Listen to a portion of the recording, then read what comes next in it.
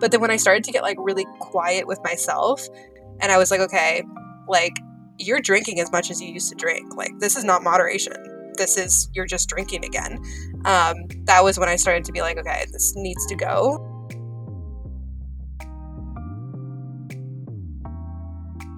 Welcome to the show that drops in on people's moments of clarity surrounding their choice to not drink. I'm Kate Madry, and I'm so happy you're here.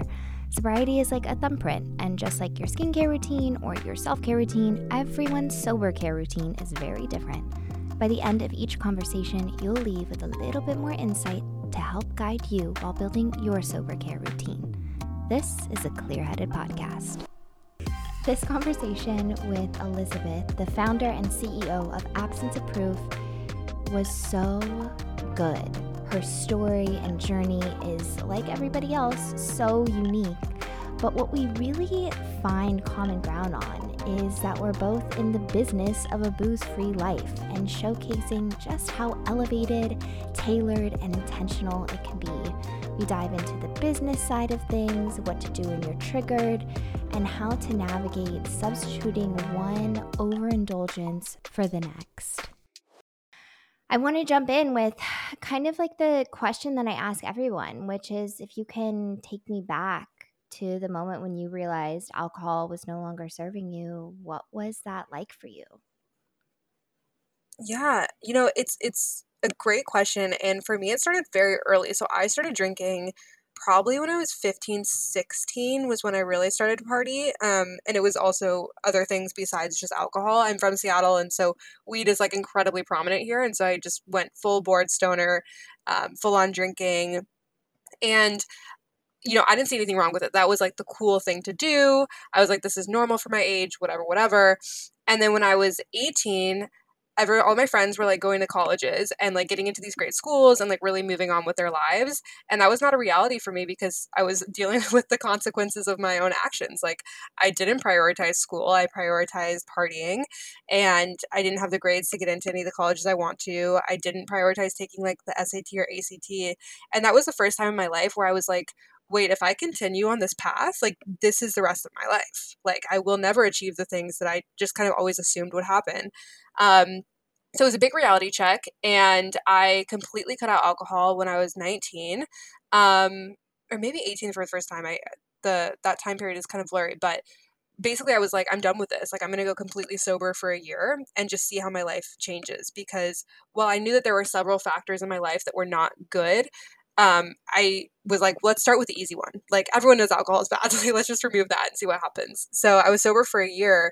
And in that year, like my life completely transformed. I mean, the power of removing alcohol, it's crazy. Like the time that you get back, the energy, the like a lot like reflection capabilities.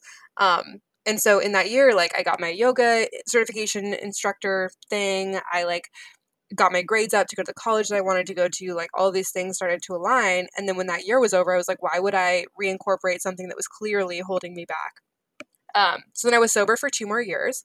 And then in my early 20s, I had pretty much achieved like all that I had wanted. Like I had gotten the dream job that I wanted. I had healthy relationships. Everything was good to go. And so I was like, well, I'm in my young 20s. Let me see if I can moderate alcohol. It's been several years. And I actually feel like I had an okay relationship with it. It was definitely not detrimental to the point that it was in my teens. So I drank in moderation, which then creeps up to being daily when you're living in New York, and LA, I'm sure is similar. Um, but yeah, and so then I just hit a point about a little over a year ago where I was like, okay, I have these big dreams for my life. I know that alcohol is actively preventing me from achieving them. Like it just has no place in my life. So that's when I went alcohol free again. And it's so funny because now my whole business and life is about being alcohol free, which I love. Yeah, I know. Same. But like, wow, those are such formative years. And like already when you're like 18, 19, 17, 15, like I feel like every week I was a different person. I was changing. I was evolving. Mm-hmm. I started drinking when I was 15 too. And I do think that young drinking is definitely more acceptable, or I mean, at least it was when we were in that age. Now the younger generation is like, why would I do that? And I'm like, I know. exactly. It's You so got the funny. right answer. Absolutely. Yeah. Absolutely. Yep. That's perfectly right. What was your passion like when you went back to school? What did you study? And did you have that kind of clarity on what you wanted professionally when you were, at that age where your friends are applying to colleges and knowing what they want to do? Did you have that or not so much? So at the time when I was drinking, I really didn't. Like, I had no priorities. It was like my priorities were like, what's the party this weekend? What boy am I pursuing? Yeah, Like, it was just, there's no future thinking, which I think is common for teenagers, but super. then it's amplified when you like cloud it with drugs and alcohol. And so I ended up going to art school because I felt like I've always been into art and videography and all of those things. And it was a school where you could basically just get in, like you didn't have to have good grades or anything like that. So I was like, okay, at least I'm going to college. Like I'll go to art school, see how that goes. And art school was not for me. Like I realized that I was actually not that good at art. And like while it was really fun, I was like, it was so funny. I was like in classes with kids that like can actually paint. And then it would be like me with my stick figures. And I'd be like, what am I doing here? And I'm paying so much money to be here. Yeah. Um, so yeah, so that wasn't great. But what I will say is that I took a sociology class at art school and I was like, this is what I'm supposed to be doing. Like I love people. I love social groups. If there's one thing I am, it's like an extrovert. Like I just want to talk to people and understand people. And so that really set me on a path of like, okay, I think I want to study this. And I didn't have the grades to get into like a college that actually would teach sociology. So I went to community college. I dropped out of art school, went to community college until I got the grades that I needed to transfer into University of Washington, which is where I studied sociology and graduated. And I was sober at UW. And what was really cool about that was when I started to be like, wait, I think I actually want to do something with my life. Like let's like play around and figure out what it is. So I actually started a YouTube channel at that point, which is what taught me all about content creation, which is like a very big part of my business now. So yeah, it's crazy how all that stuff comes full It circle. really does. And like there is no longer this like timeline expectancy of like, okay, you're supposed to know what you want to do, and then you get out of high school, and then you go to college, and then you get the grades, and then you do the thing, and then you have this like long career for your whole life, then you retire and you kick your feet up and you go to like, oh hi. you know, Yeah. it's like not how it works anymore. And I think sometimes that can be kind of scary because not to bring up my therapist, but she's so great. No, we love her. We Yeah. love Megan. But I was just talking with her about it yesterday, especially with like the industry that we're in now.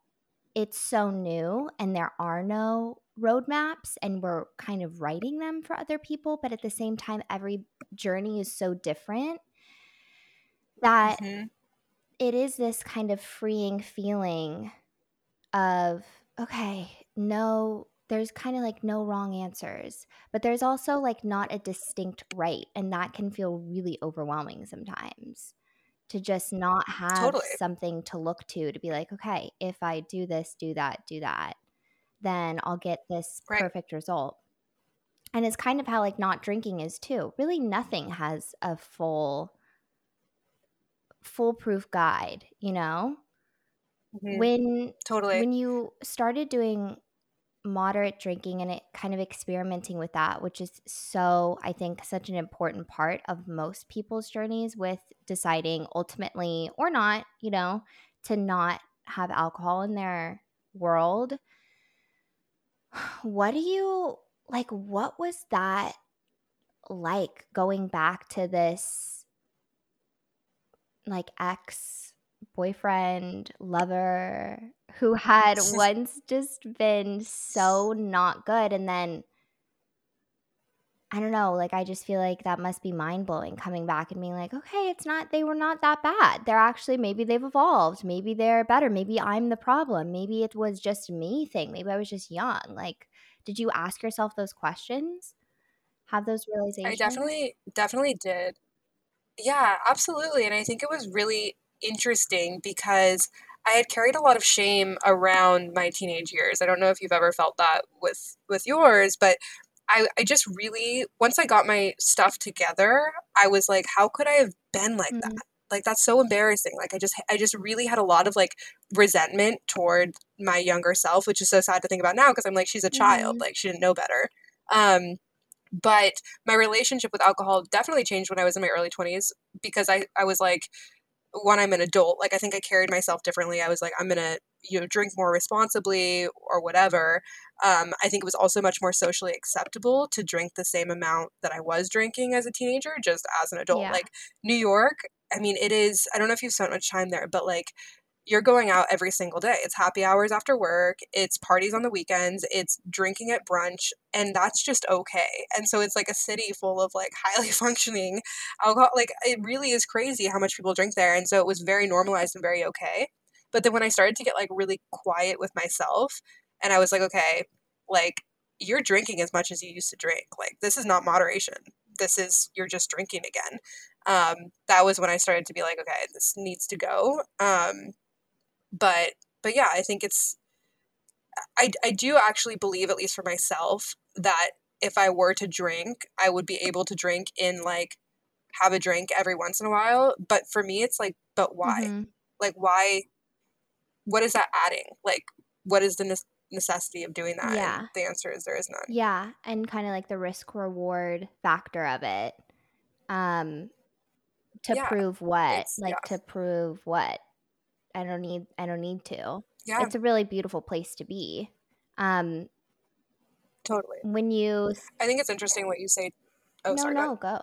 What do you think is interesting about me? I Um, wanna hear. I know. I think it's really interesting. What you were saying is like the oh, what do you have to prove? Mm, Because I think that when I did start drinking in moderation, it was like I was proving to myself that I wasn't an alcoholic or I didn't need to be sober. Or I mm, didn't have this thing that could have the power to control my mm. life. And I think what I'm learning now is like, one, it's okay if you are. And two, like, it's so much more empowering to be like, yeah, I just don't need that than to be like, oh, well, I need to prove to people that I I can. know. And it's like, literally why. But I think that was a big motivation for the 21, 22-year-old drinking. Yeah, totally. I went through that same thing too of the proving it by doing the bad thing, like proving I have Right. control over It's it. like so And weird. and it made so much sense in my mind at the time. Like, and now I look back and I just go, "Oh, oh, oh, oh, Yeah, if I just could take any message and regurgitate it to a younger version of myself, be like, you really don't have anything you have to prove. Because guess what? The thing that you're trying to prove it to, the bottle, the tequila, the like whatever you're trying to like puff your chest up to show it has no control, like it doesn't care. It really doesn't care. So, yeah, um, that's a great way of putting It it. but it takes so long, and I think it takes, like, clarity, really, and looking back on anything, of course, in life, but specifically with, like, not drinking. I think you have to look back and see, to fully get it. Um, I Totally. love that you said when you got quiet with yourself, because that is, whoa, hard to do, real hard to do. Yes. Um, Yeah. I think for a lot of people, or really, I guess I can speak for myself only, but getting quiet with myself was like my biggest challenge. And my biggest hurdle of why it took me so long in kind of like the discovery phase of I think this isn't good for me, but I don't want to admit it, or I have things going on internally, things I want to face. Were you always comfortable being quiet with yourself? And do you think that was maybe because you had spent a good chunk of the time, 18, 19, until you attempted moderation, where most people are like super like numbed out almost in society because they're not like sitting in their feelings and sitting in that? Like, do you think that that had anything Mhm. to do with your ability to sit and be quiet so easily? Definitely. I think one thing I'm very fortunate is I found therapy, shout Yeah. out, very young. So I started going to therapy when I was 16, which is so funny because my therapy sessions back then were just like, yeah, I got messed up last night. And she'd be like, do you think that's good for you? And you're like, I don't know. And then I'd go back the next week. And it took several years to be like, oh, wait, this is what you were implying the whole time. And so maybe this isn't great for me. Um, but I think that I've been blessed to like, I learned those skills very young. And so even when I was being self-destructive, I kind of knew that I was being self-destructive. Mm. And I think that's the biggest challenge for a lot of people is like identifying like this actually isn't great. And then the next step is actually doing something about it. But my mom always tells me this thing, which I love the quote, is it says, what are you what are you pretending that you don't know is true? And I think Ooh. that's like when you ask yourself going through anything, it's like, oh God, I just got so called out. Like, because if you ask yourself, like if you're drinking and you're like, what am I pretending that I don't know is true? What you know is true is that you shouldn't be drinking. Yeah. Like, but you always like, your brain tricks you into thinking that or making excuses for Hmm. yourself. And so when you ask yourself that question, it's just you get hit in the face with the truth. Yeah. Oof, that's a hard one. Go mom for asking I that. know I mean, it's never fun, wow. but Having, you mentioned that like shame with your childhood was something that you had thought about often. And I always feel, I really believe, shame doesn't breed evolution like kindness does. And I feel like, do you feel like you're kinder with yourself now? And how did you make that transition? Or are you still making that transition? How do you reframe that to yourself? yeah. Yeah, it's a great question. I think it's something that I'm still working on. I think, for me, I felt not to therapy dump, but I've You're doing it. a lot of my stuff comes from, feeling like my family gave me everything, right? They gave me all of the opportunities, they sent me to all the best schools, and I was so selfish to go throw that away. And so that's a lot of my shame is like, how could I have been giving literally everything? I'm like the most privileged person in the world, and I decided to go drink and party and do drugs and not take advantage of all these amazing resources that I had. And so I think that now I've come a lot more to peace with it because I'm very proud of like what I've accomplished and what we're doing with absence and my previous career and all these things. That it felt like it kind of made up for those Mm-hmm. things. But at the same time, now it's this like hyper fixation on my success, which is equally I unhealthy. know. Where now it's like, if absence doesn't hit X, like I'm very numbers oriented and, I found myself being very competitive, which is very toxic and all of these things that I don't want, but it's coming from a place of like, I just want to prove that like I didn't waste what I was given. Yeah, Um, I hear so that. I think it's a journey. I think it's weekly therapy. Yeah, I think so too. I mean, I sit with a lot of the same resources of like just ample privilege and okay, what are we going to do with it now? Now that you're quiet with yourself and it's your responsibility, my responsibility, everybody's responsibility when you have resources, knowledge, power, access, you need to go do something good with it and then help other people gain that as well. And it Hmm. is like a balance because you don't want to shame yourself into something that could, I don't know, like give the underbelly of the purpose this like not pure motivation. Um, Yeah. but I appreciate the honesty on just like, yeah, it is like a in progress type sitch. I mean, Yeah. I think everything is too. Like, we're all imperfect people. And I think too, like, absence. I know what I know for sure is that what we're doing is actually really helping people, and it would not exist without those hard yeah. times. So it's like both can be Yeah, true, you totally. know?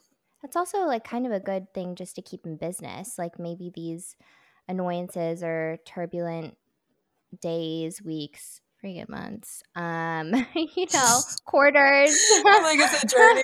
Yeah, we're out here. You said like Sarah and I will lay in bed and we'll like turn and be like, okay, quiet for 10 minutes. And then I'll be like, are you asleep? And she's like, no, I'm thinking about how we're going to do it. I'm like, yes, exactly. Yeah. It is all consuming. And I don't know, maybe that's Hmm. because maybe inherently we're meant to be all consuming or all consumed people. And maybe our just what we're consuming has pivoted from booze and substances to like work, it still to Yeah, me is healthier, like healthier than the yeah, alternative. Um, totally. I think that's a really good identification, is that like you can substitute one addiction or one, yeah, all consuming thing with another, and that like that is, it's a healthier version, and also it should be something that you continue to work yeah. on. Like for me, it's like, having boundaries with work. I've been like on slow living TikTok and YouTube, and I'm like, that is so nice. Like they just, Whoa. oh, it's amazing. It's a better world. Like it's just like they live in cottages and they just wake up and like take their time, and they still have careers, like they're YouTubers and things like that, but they're like, yeah, I'm going to respond to this email when I feel ready. And it's like, what a What a concept. freaking Like, concept. um, and so I completely agree. It's like I don't want to replace one addiction with another, and it's okay to do that in the short term. But how can we consciously be still healing from addiction, even if that addiction is something that society applauds, like Totally. working? Yeah. Oof. Okay, I'm gonna look up slow living. Oh, it's great. It's it's like therapy just watching Oh these my videos. gosh, they're like in a meadow picking Oh yes, berries. yes. It's like all homemade food. It's like, let's be mindful. It's all What good a vibes. stark difference. I'm like in the shower making voice notes. I know.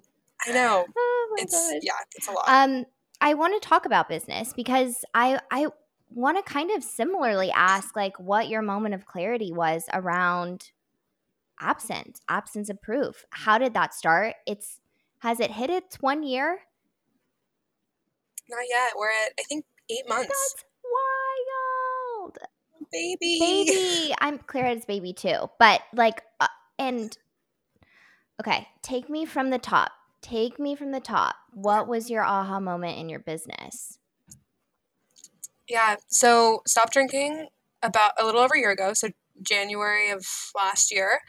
Um, and a big, honestly, motivation for drinking was like, I know I want to start a company. Like, I had no idea what it was going to be, but I was like, I was working at Amazon, super grateful for my time there, but I was like, this is not where I want to be doing in 5 years. Like, I gotta do my own thing. And living in New York, like, it's very, very, I mean, it's very expensive, like LA. Like, it's very hard to actually make that move. And so I was like, I need to get really intentional and get everything in my life on my side if I'm going to have any shot at doing this. So then when I stopped drinking, I really just started playing with a bunch of different ideas. I was thinking about like a wellness collective, all of the things that I'm really passionate about, something with yoga. And then I was talking to my friend Georgia, who's brilliant. She's also a founder. And she was like, think about what you care most about and then what is most like underserved. And she was like, what about this non-alcoholic thing? Like, you are all about that. And I'm like, yeah, I'm all about that, but what can I do in that? And so then we were just like non-alcoholic bar. And again, you can't just open a non-alcoholic bar in New York without like hundreds of thousands of Yeah. dollars. So I was like, okay, what's the hodgepodge scrappy way to do this? And the answer was pop-ups. And I feel super grateful for having that, like having to do it cheap, because now we're like a nationwide events company, which before we might have just had a singular location of a bar. And so this is much more aligned with what I want to do, is like, I want to curate experiences. I'm Mhm. not like an operator. Yeah. Like, I would probably destroy a bar if I ran it. So, um, so yeah, so it's worked out. And then we just started throwing more and more parties, and, super fortunate to have teams in different cities now that can help with the expansion. So as you know, we did LA, a couple weeks ago, and then we have Seattle on Friday, and then followed by Detroit, and DC and Connecticut, which I'm excited for. So just sending It it, is as a they say. full send and so exciting. And I so admire you Thank for, you. I mean, everything. It's like so not that like living an alcohol-free sober lifestyle was like new to you at all because now we've established you did that for a good amount of time at the beginning of adulthood essentially. Mhm. But even still like I felt I'm curious if you felt what I felt with the kind of like rawness of what feelings are, even though you maybe had a better grasp at what feelings or anxiety was like than I did. But like that's just so much to put on your plate and then to balance the plate very well and not only balance the plate but continue to add. Like, how do you navigate that overwhelmingness? Or do you even get overwhelmed? Like, where's your head at? Where's your head You should have been in my mental breakdown yesterday. Like, at? I missed it too. no, it's so funny that you say managing it well, because that is not something that I consider one of my skills Mm. is stress management. It's something that I've actually had to really work on, because we talked about this at the beginning of the call, but I've been extremely ill lately, and it's definitely a culmination of the stress and the cortisol levels and the extreme overwhelm. And um, one thing that I have been focused on, and again working on in therapy, is like, have you seen that TikTok where it's like it's just not that serious? Mm. Like, that's kind of where I'm at, is like, Mm. yes, this is really cool and there's a lot of pressure, but like at the end of the day, I'm just throwing parties. Yeah, So when I say it like that, it takes away this like overwhelming sense of dread of like, what if I mess it up, or what if someone doesn't have fun, or what if, my business fails, or all of these things that are constantly churning. I mean, there's never a second of that not being present in my brain. It takes it away and turns it to being like, okay, so what? Like, so what if no one shows up to your birthday party? Okay, you throw another one, So it's like it takes away some of that seriousness, which has been very helpful for me. yeah, Um, but it's a constant skill. And then I think also like learning how to delegate, and learning that like you're allowed to ask for help, and like you make money at an event so that you can hire help at the next one. And like it's not shameful to not do it all. I think when I first started, I had this thing of like, I want to be a powerful female founder and show the world that I can do this on my own and all this stuff. And it's like, you don't get extra bonus points for like killing yourself doing something. totally. Like, you can have way more impact if you actually do lean on help and build a team. And it's been amazing. Just having assistance has been amazing. Like, so anyway, long-winded answer to your question. No, I not a think I'm still long-winded learning is my answer. answer. I mean, it was like a big question, so I appreciate that. It's it is it is overwhelming. It is good to ask for assistance and help. And delegation, I've found too, is like the biggest tool in like a business toolkit. I didn't go to business school. Mhm. I'm still not in business school. I'm still trying to figure out how to make this a full business. So, but it Yeah. doesn't matter at any stage that you're in. Even I feel like kick it back to high school or middle school when you would break up into groups and the teacher would say like you all need to break this assignment up and decide who's doing what. Like it is such an important tool. And we Hmm. could take it out of business and say even when you're still trying to kind of the the business of your personal life of what is this newfound social life that I'm going to be dealing with, what kind of friends am I going to have, what is my sober care routine going to look like, what is my health goals, what is my go-to non-alc drink. All of that can also be like delegated to resources and platforms and podcasts and books. And delegation, I think, is just like such a incredible thing and muscle to like continually work on. And you Hmm. also said Totally. like intention was really how it started. And like what can I do? How can I be additive in this space?